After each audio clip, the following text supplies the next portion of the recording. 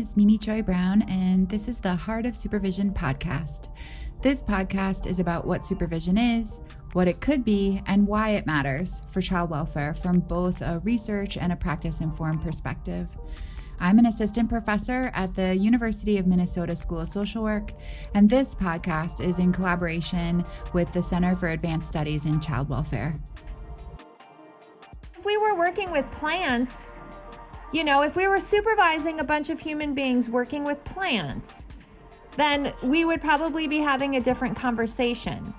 But we're talking about human beings supervising human beings that are responsible for critical decisions about the lives of other human beings.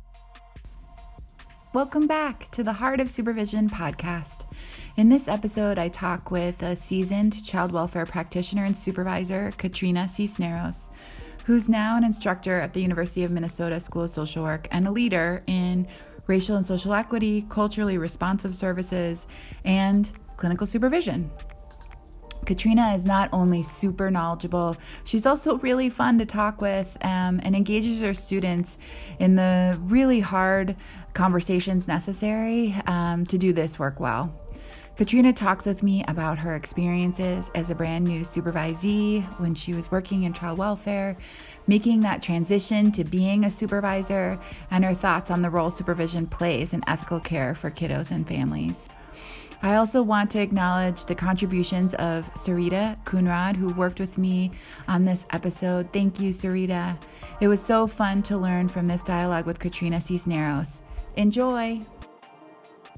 So I am Katrina Cisneros, and I am a licensed independent clinical social worker, and I am currently on faculty at the University of Minnesota Twin Cities in the School of Social Work graduate program, where I teach across a couple of concentrations, including clinical and the family and children's concentration.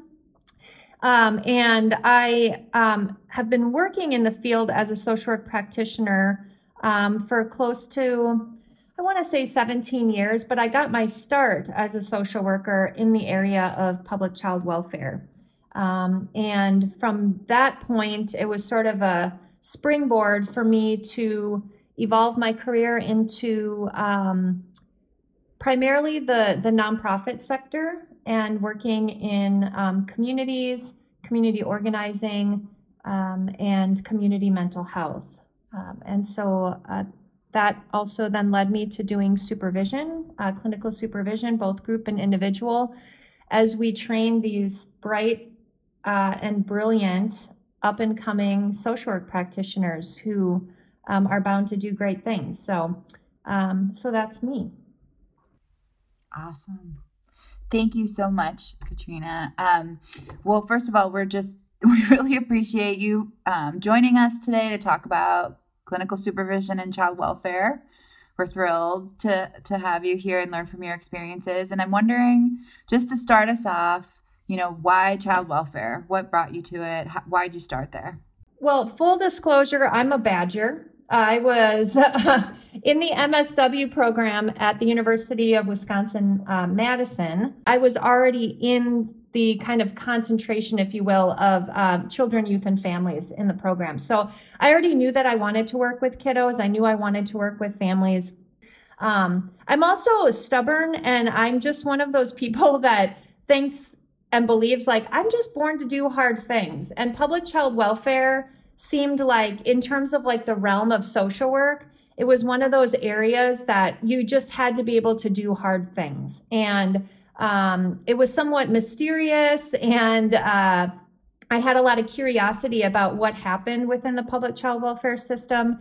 And so I think in some ways, my personality also sort of lent itself well to wanting to work and be involved in public child welfare.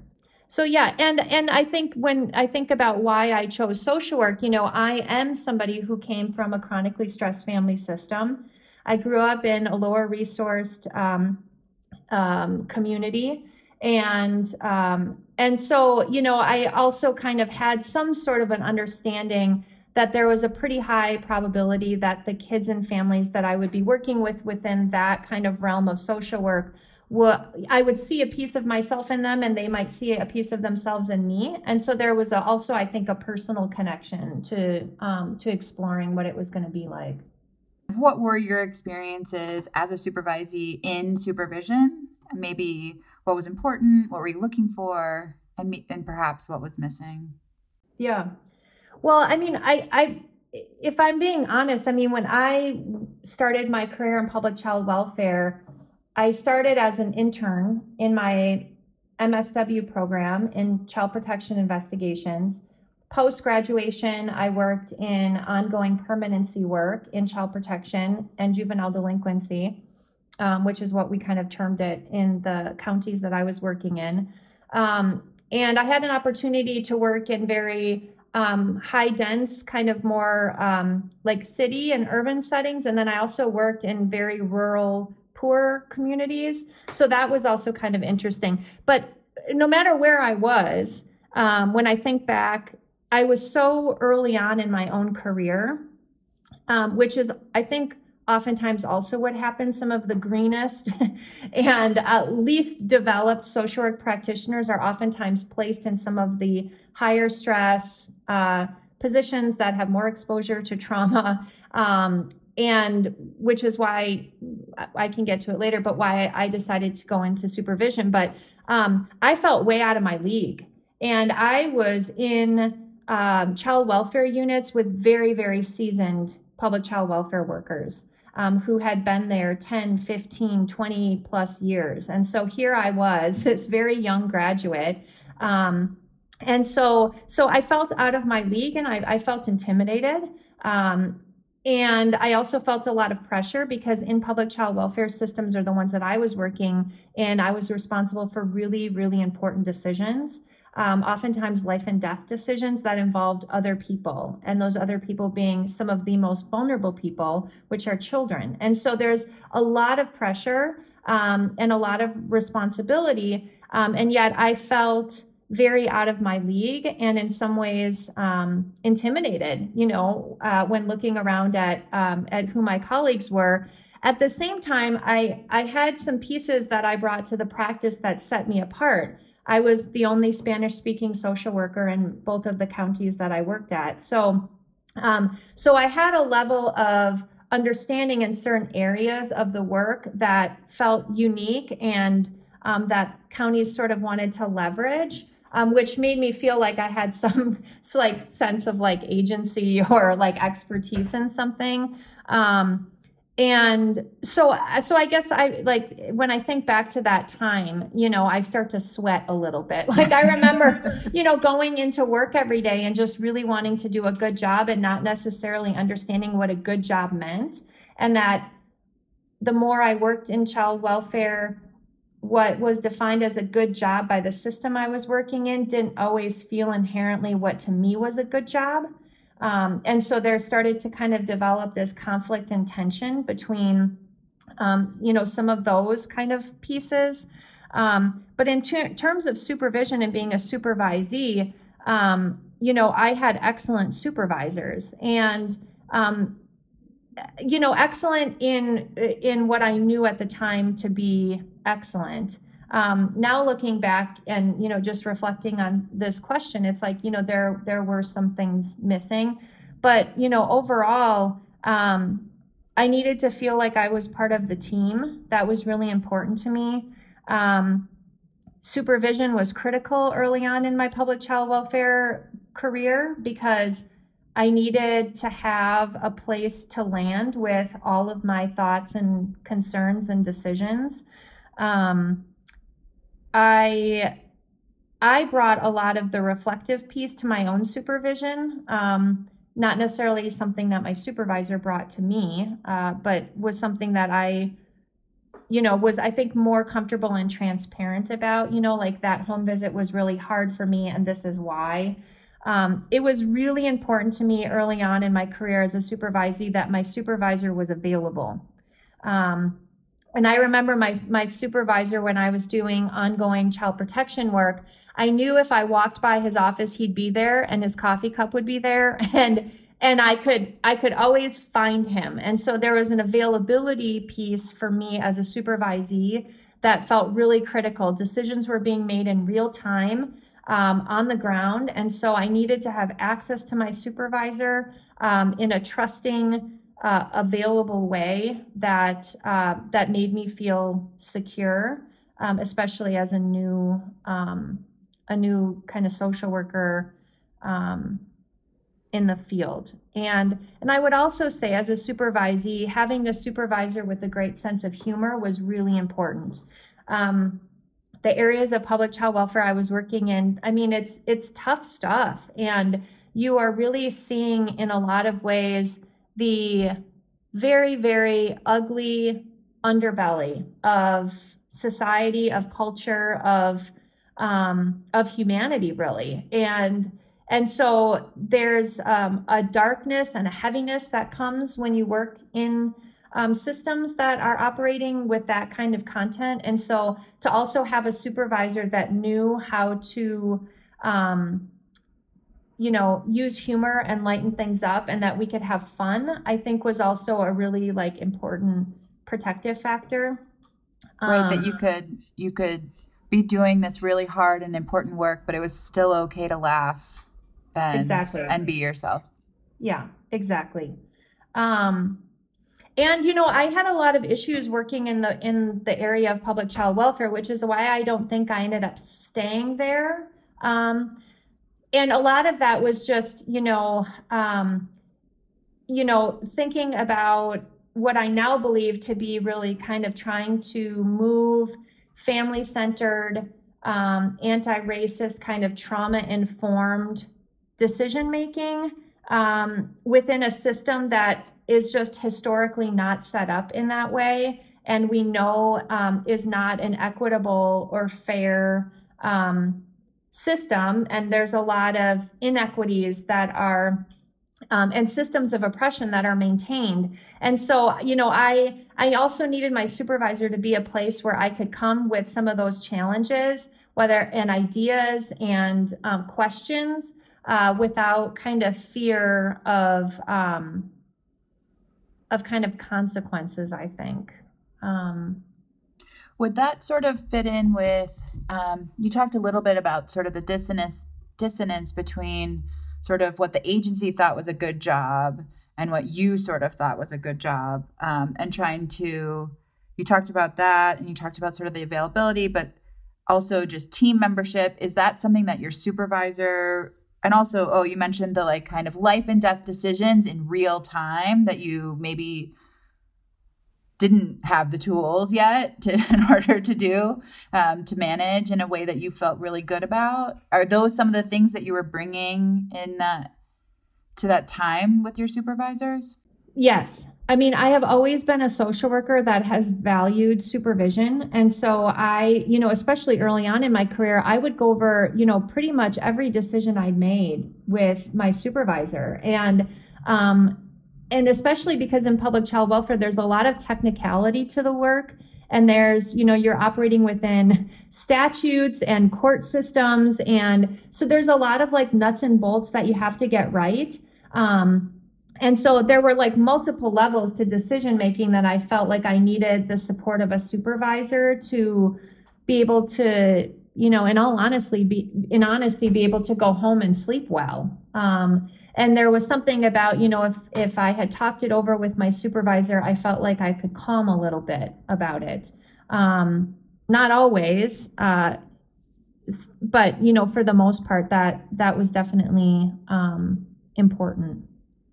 Do you feel like when you went to your supervisor, it sounds to me like maybe they were helping you sort of check the boxes in terms of all of the different things that you were supposed to be thinking about systemically across all the different intersecting systems that these kids are involved, families are involved in. But did you also feel like you were getting help on the how, like the quality and sort of making meaning of those gaps in what you saw? Sometimes, not always. A lot of it for me was just a lot of support and questioning around why I made a decision and what informed my decision so that my supervisor could understand and I could sort of walk them through how I got to, for instance, the decision to not place that sibling group that day in out-of-home care. I made a decision to not do that. And I needed for my supervisor to understand why I did that outside of just me documenting why I didn't do that. So there's a level of trust and understanding, and it would be really hard, I think, to work in this system when you also have a supervisory relationship that doesn't feel like there is that trust, because you're already feeling isolated and under a lot of pressure, and you're already working within a system that has a lot of challenges. And so supervision in some ways, I think for me at least, it felt like a protective factor in my own mental health to have somebody to sort of walk me through what I had done and why in a way that made me sort of just be able to process it. I never canceled supervision, because I think there was something about me as a public child welfare worker that I knew I needed time with my supervisor, because that relationship was going to be really important. And I would watch a lot of other more seasoned workers as they moved up the ranks of the department just stop having supervision, right? And the only time I would see them in the supervisor's office was, I knew that there was like something big happening with a case, or, like maybe there was like a big decision that the department was making in regards to like a kiddo or a family. But and as a new public child welfare social worker, you can feel a little bit of insecurity around that, right? Like, why do I need so much time with this person? Or should I be more self-sufficient or autonomous or independent? But there was just something kind of intuitive in me that it was like, I don't want to give up that hour. Especially in a lot of these settings, time is very valuable. And so if you prioritize supervision and you prioritize time with supervisees, it's also a demonstration of what's valued in the department, and that, that staff retention is valued, that outcomes to clients are valued, that knowledge and skills and ethics and values are valued. You mentioned that you were somebody who really brought a lot of reflection to your supervision and maybe sought help with your decision making. And when you looked at what you were doing versus those folks in your team that were, 10, 15 years under their belts, were you seeing them using supervision in the same way? Was it typical to what you were doing, or did you feel like you sort of stood out? No, I think most of the other seasoned workers were much more independent, and they just, when I would go out and shadow them as I started my position, they just called the shots. And, I was curious with them about their decision-making process. And that also felt challenging because, I think a lot of times, especially in public child welfare, the answer to why is that it's just what we do, or it's what we've always done, or it's what we have to do. And that wasn't sufficient enough for me. That didn't feel like a conversation stopper. Like I wanted to continue having more conversations or vet that question with other people that I worked with to try to get multiple perspectives. So, I know that when we had really challenging and heartbreaking child protection cases, that even some more of the seasoned workers would rely on supervision, I think a little bit more, or when a worker had to make what felt like a controversial kind of decision or a riskier decision, there seemed to be more consultation. Whereas for me, as somebody starting out and just kind of getting my child protection chops, I relied a lot more, I think more heavily on that supervision space. Did it change for you over time as you gained confidence and experience? I'm sure that it did. However, I'm just I think in general I'm just a very relationship oriented person, and so even I think back at my career, doing outpatient clinical social work and therapy, even a decade into my practice, I was still really trusting and utilizing my clinical supervisor, probably in ways that felt different in the way that I needed to when I first started that kind of area of my career. But I really believe in the power of connection and consultation. And I think in some ways, we have a greater risk of doing harm to clients when we think we've got this. And, we start sort of practicing more in isolation rather than in connection. So I think intuitively, it also is just more congruent with how I am in the world. And so it makes sense that within my supervisory relationships, that's also been the case. It's interesting because in the supervision literature, they talk a lot about this kind of optimism that clinicians can have about how things are going, and that, we often are fairly optimistic about how people are receiving us, and how supervision, just to your point about kind of starting to operate in isolation, and the kind of the benefits of inviting more perspectives into kind of how things are going, coming from a place of curiosity. For me, supervision has always been about this larger framework, which is a parallel process. In public child welfare in the areas I was working with, we wanted parents and caregivers to be able to love and care for their children. And in order to do that, in some ways, we as the social workers are providing a bridged relationship with caregivers that models what we're wanting them to do with children. And then if we level that up even further, that supervisory relationship is a parallel process to that social worker parent relationship. So for me, there's an interconnectedness to this conversation that I feel is just important. And I think it's inevitable that, if we have really good supervision, we have social workers who feel like they're able to do really good work with caregivers, which then enables caregivers to provide really good love and care for children. And so I see it sort of as this chain. And now as an instructor at the U, I feel the same about my learning environment that, I'm responsible to in some ways. As an instructor teaching these concepts, I'm modeling for students what it's like to hold that space in the hopes that they'll then be able to do that for clients. So I think that there's an interconnectedness to all of this that no matter where you are in your own professional or personal development, it still is there. It doesn't go away.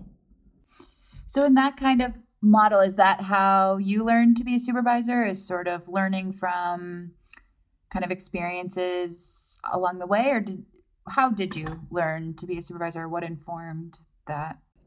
Well, I think I'm still learning to be a supervisor. I really see myself as a lifelong learner, especially, in that area as well. I think I sort of learned how to be a supervisor by, it's sort of like, like you can like go to a club or you can like go somewhere and just like get out on the dance floor and just give it a go. And then at some point you're like, I think I kind of like this, so I might take a class. And then you learn the 1, 2, 3, 1, 2, 3. I think my journey in supervision has sort of been the same way.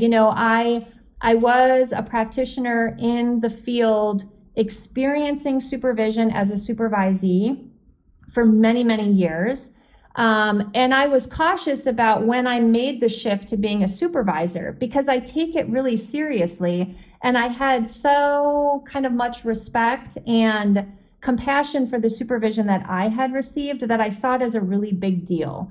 And so when I did make the decision to start doing supervision in the clinical field, I think I was sort of kind of melding all of the kind of lived experience that I had with then the nuts and bolts kind of training that you go through to become a supervisor.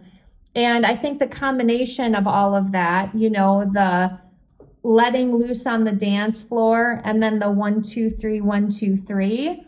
I think that makes a really beautiful dancer, right? Because you have someone who's kind of comfortable in who they are, and there's an expression about it that feels really unique and particular to that person. Like no one else is going to dance like that person.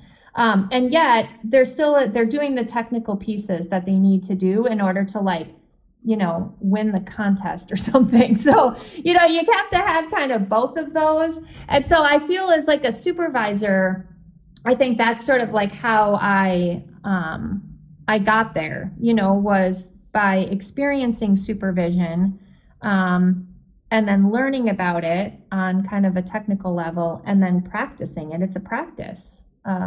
So, yeah. So as you sort of learn these technical pieces, like from a class, like the supervision class or something like that? Yeah, well, I mean, you have to take a lot of trainings. I mean, in Minnesota, for licensure to be attested at the supervisory level, you have extra kind of hoops that you have to jump through in order to kind of attest that you are able to provide supervision outside of just being a clinical supervisor. So yeah, and I think I sought a lot of trainings that felt congruent with maybe my supervision style. And then I did a lot of sort of reflective work about what felt good and what didn't feel so good in my own kind of experience as a supervisee. So yeah, I think that's kind of how I got there. What's an example of like something to keep, and what was an example of, I mean, you talked about the availability and other things, but would you add anything to the things to keep and the things to sort of let go of from your experience as a supervisee? So my most impactful and memorable supervisors have been human beings that know me. Not only do they know and trust my practice as a social worker, but they know Katrina, the human being. And so there's a way in which I was able to be in supervision with those supervisors, and I could totally show up fully as who I was. I didn't have to leave any pieces of me at the door in some ways.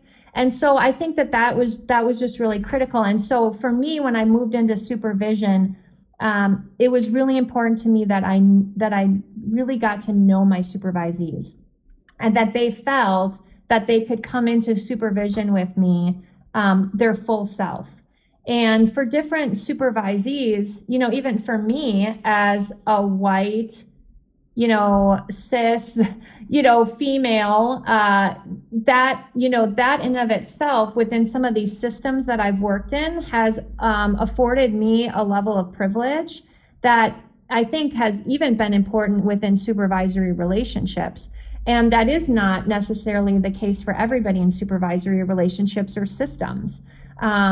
And so I think that was also a piece that I wanted to really nurture and understand better in terms of like the intersection of my own privilege as both a supervisee within systems, but then also what that means within a supervisory relationship, especially when you're supervising across difference. So yeah, I think that those were some of the things I felt were missing, and then some of the things that I wanted to learn about and get better at. And I think my most critical moments in supervision have been when a supervisor, because they fully know who I am, that they have an ability to sort of challenge me in a way that is going to move me to the cusp of my own growth, while also trusting and supporting me in a way that feels like someone's got my back, in a system that isn't oftentimes set up to have your back, and where you're already kind of operating under the auspices of like pressure and a litigious sort of society and, all of those things. So yeah, I would say that those are some of the things. It's really interesting that you're bringing this up, because one of the themes from my last study was exactly this. The supervisors in my study called it knowing your audience. And that, knowing your audience really helped them to calibrate the learning. Like if they're translating a new evidence-based practice, they could sort of see when people could give and when they really just needed you to back off because of whatever else is going on. But also to know, to be able to identify sort of the emotional space that people were in order to, exactly like you were saying, kind of bring them as far as they can go in terms of their learning and feedback. So it's really interesting to hear, even in other systems, and to hear supervisors talking about this. This was a theme that I've heard. Yeah, I think you want to be able to honor all of that. In some ways, in that supervisory space, for sure. That's interesting. It seems especially pertinent in the context, as you put it, of this like litigious, high stakes, both in terms of the way that the agency sets up, kind of the policies and practices and statute and all of those things, and just the kids. I mean, the stake is pretty high if it's for a kid. So, yeah, yep. And to know if you decide to make a counter, I can think of some, decisions that I made in the field as a child protection worker that, they didn't feel like the kind of standard protocol. And I knew when I made the decision, multiple decisions over the years to, call the shots in some way, whether it was about out of home placement. My supervisor maybe didn't necessarily agree with my decision, but they trusted my judgment about it. And that was important for me. I didn't need somebody to always agree with me. That doesn't help me as a professional in terms of my development. I wanted someone to challenge me and walk me through what I did and why I did it, and then support ultimately what my decision was. Which is hard to do within, when there's protocol and there's a definite right or wrong, that can feel scary, especially when you're trying to infuse your work from, a level of competency and awareness and sensitivity that the system itself is not designed to do. And so in some ways, you as the child welfare worker are the one trying to infuse, these levels of, cultural humility and anti-racism and, really kind of thinking about these things in real time, which are easy to kind of say, systematically or structurally, but these things get played out on the micro level every single time somebody makes a decision. Systems and structures are built on the micro practice of human beings. And so I had a lot of that too, of like, how am I being complicit in this? How is my practice complicit in some of this, and how do I feel about that, and where are the areas? And supervision was one of those areas where I felt like I need to be able to take that and bring that, because that oftentimes informed my decisions, and I needed that support to feel like I could do that. I'm curious, when you were then a supervisor, how that discretion felt. Knowing that the people that you were kind of influencing these families through supervisees. Well, I definitely had a deeper level of compassion for my supervisors. I can say that, because when the buck stops with you, when, you're the one signing off on every clinical document, when everything is getting billed under your licensure, yeah, you're thinking about this stuff in a way. And yet it was a moment, I think, for me to continue to adhere to what I know to be true, based on our professional values and ethics, and to stay brave, even in the face of systems and protocol and rules that are not always equitable. And so I think in some ways there's also power and opportunity there when you can provide that discretion to supervisees to start to do some of that overhaul and change. And so I want my supervisees to also feel brave. And oftentimes that means that I have to be brave as a supervisor, and to be really transparent. And that's part of reflective supervision, which I think is a model that, that I really adhere to, in terms of like my own supervision style, which is about, let's slow things down so we can both have an opportunity here to think about how we think and how we feel about this. And that there's a level of transparency for me to be able to say, I'm worried about this, or I'm wondering if you could kind of talk me through like these particular steps. And so I think that when we're able to model that for supervisees, it provides a scaffolding that they are then able to use in the field with families and caregivers. So it's that back to that kind of parallel process. But yeah, you lose more sleep For sure. And, we're not like working with plants here. We're not, You're not moving boxes in a factory. No. And, we need people who move boxes, and we need people to water the plants, and it's all important and necessary. But this, the energy and the level of, I think, trauma involved in this kind of work, I think really, it's real. And I think that's another thing that we just have to acknowledge. Working within the public child welfare system is in and of itself about trauma. And, when I think back to some of these really seasoned workers who were, I think, having a harder time in their positions, or, just they didn't seem very happy all the time.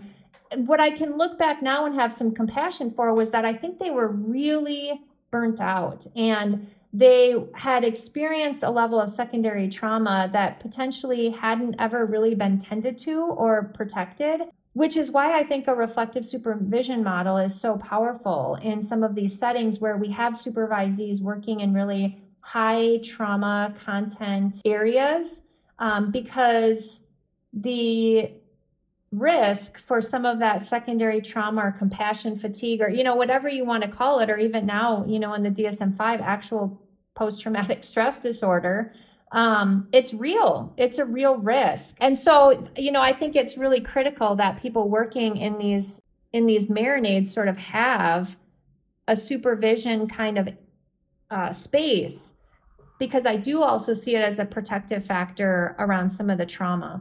And I think it helps kind of cultivate a self-awareness that's really important to being a good public child welfare worker. I think it slows a process down that feels like it already goes really fast because it needs to. And there's a collaborative energy to it that I think in some ways enhances things like communication and that scaffolding, which just makes us all better practitioners in the long run. So, yeah, I hear you talking about, kind of holding space to slow things down, kind of to regulate some of the emotions that might be coming up based on the trauma, and give space for the thinking, the cognitive, about like really what are we reacting to in this moment, and how are we going to make it? It strikes me so much about sort of the high stakes yet gray and often obscured facts about what's going on, and just the need for that kind of opportunity. I hear that, how important that is in supervision space. And, I did a reflective supervision training for NASW a couple of years back. And, and I remember going to these trainings and sitting there thinking like, yeah, right. Okay. Each of my supervisees has, I don't even know how many cases. They all have deadlines and timelines. Like, no one's got time to be sitting in an office for an hour talking about, and so I don't see it as an either or. I think that there are times in supervision where we have to call the shots, right? Where we have to make quick decisions, where we don't necessarily always have, the liberty of, some of this kind of pillowed time. And so it's not about always doing this over kind of what I think for some, people in the field feels like, over processing of everything.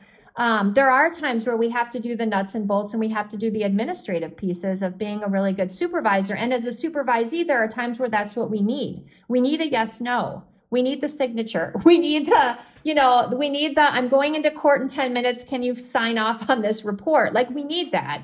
And we also need a supervision space where we're able to slow down a little bit. And I think it's really the tendency to move towards problem solving very, very quickly, because it helps us control our own anxiety. It makes us feel like we have a sense of agency.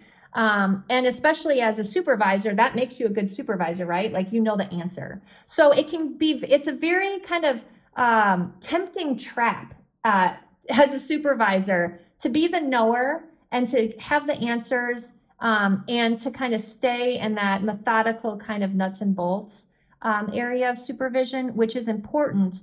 And if we want longevity and we want reflective practitioners in the field who are going to do really good modeling for caregivers and kids, and we want them to get so good at it that they want to do it for a really long time and get really skilled, then people also need a place where they can think about their own thoughts and feelings and their own decisions, and that they have an opportunity to feel, brave and trusting and honest in a way that I think is possible, even if it's just having a supervisee fly into your office and saying, I just went to this home visit and, mom was doing this and then the baby was crying and then I'm thinking this and she needs a housing resource. Do you have any housing resources? Like, as a supervisor, I probably have some housing resources, but is that really what my supervisee needs right now? And how do I vet that? Well, the first way I do that is because I know my supervisee. I can tell from the way that she's breathing and the way that she seems kind of frantic. And I know that this family's been really challenging and she's really worried about this baby. I know that this was a hard home visit for her. And so I'm going to slow it down a little bit and I might close my door for some containment. And I might just say, tell me about it, rather than just under my own pressures, handing her the housing resource. So I think it's a both and. I don't want to kind of, rose color this to the point where it doesn't seem realistic, because I also understand the pressures of some of this.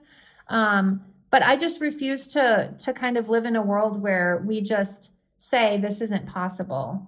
And if we were working with plants, if we were supervising a bunch of human beings working with plants, then we would probably be having a different conversation. But we're talking about human beings supervising human beings that are responsible for critical decisions about the lives of other human beings.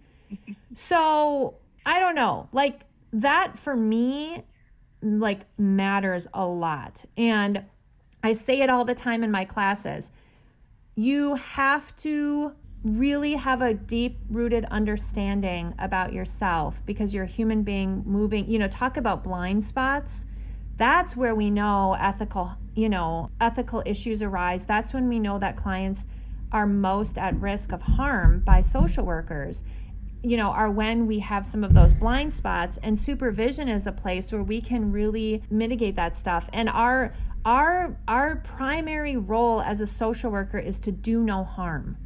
To do no harm. That's a big deal, and it's hard to think about it within the context of a system that's responsible, right, for decreasing harm to children. So deconstructing some of the complicit nature in some of that is really uncomfortable, but I think really necessary. And I think that supervision is one of the platforms that can be really powerful to elevate some of those important conversations, because or else those are the blind spots that are going to create harm to communities, to families, to kids that are already hurting. And, so I think that it's serious stuff. It's the real deal, Mimi. Your whole life's work is important. Thanks, Katrina. I really do appreciate you taking the time to talk with us about this.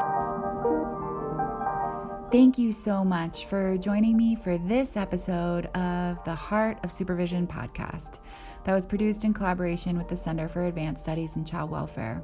I really hope you enjoyed it and found something useful to bring back to your work. If so, please feel free to share it with your friends and colleagues. Again, I'm Mimi Choi Brown, and I love to talk about all things supervision and research.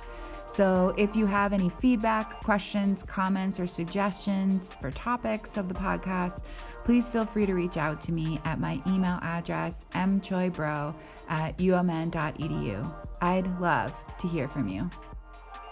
This podcast was supported in part by a grant from the Minnesota Department of Human Services, Children and Family Services Division.